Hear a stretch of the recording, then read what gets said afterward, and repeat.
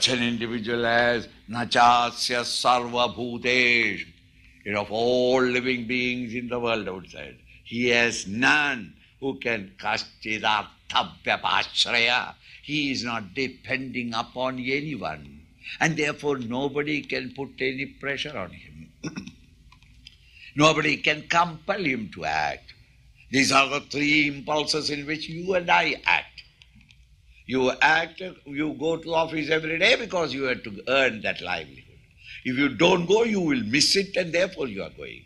And the third type of student, youngsters are going to work only because, my bap and my father and mother will be on my head, therefore I am going. Pressurized by others.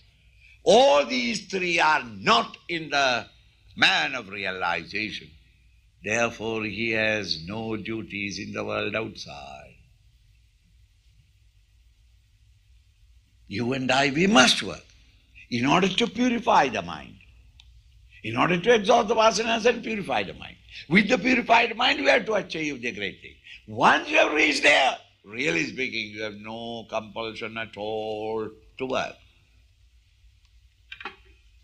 And yet, all saints and sages and prophets have been working even 20 and 22 hours a day. Not because they have to gain anything from it, nor the fear that I will lose something by not acting, nor is it by the compulsion of anything. These mighty masters of realization, the saints and sages, they work in the world outside. Their work in the outer world is a manifestation of their infinite love for all of us.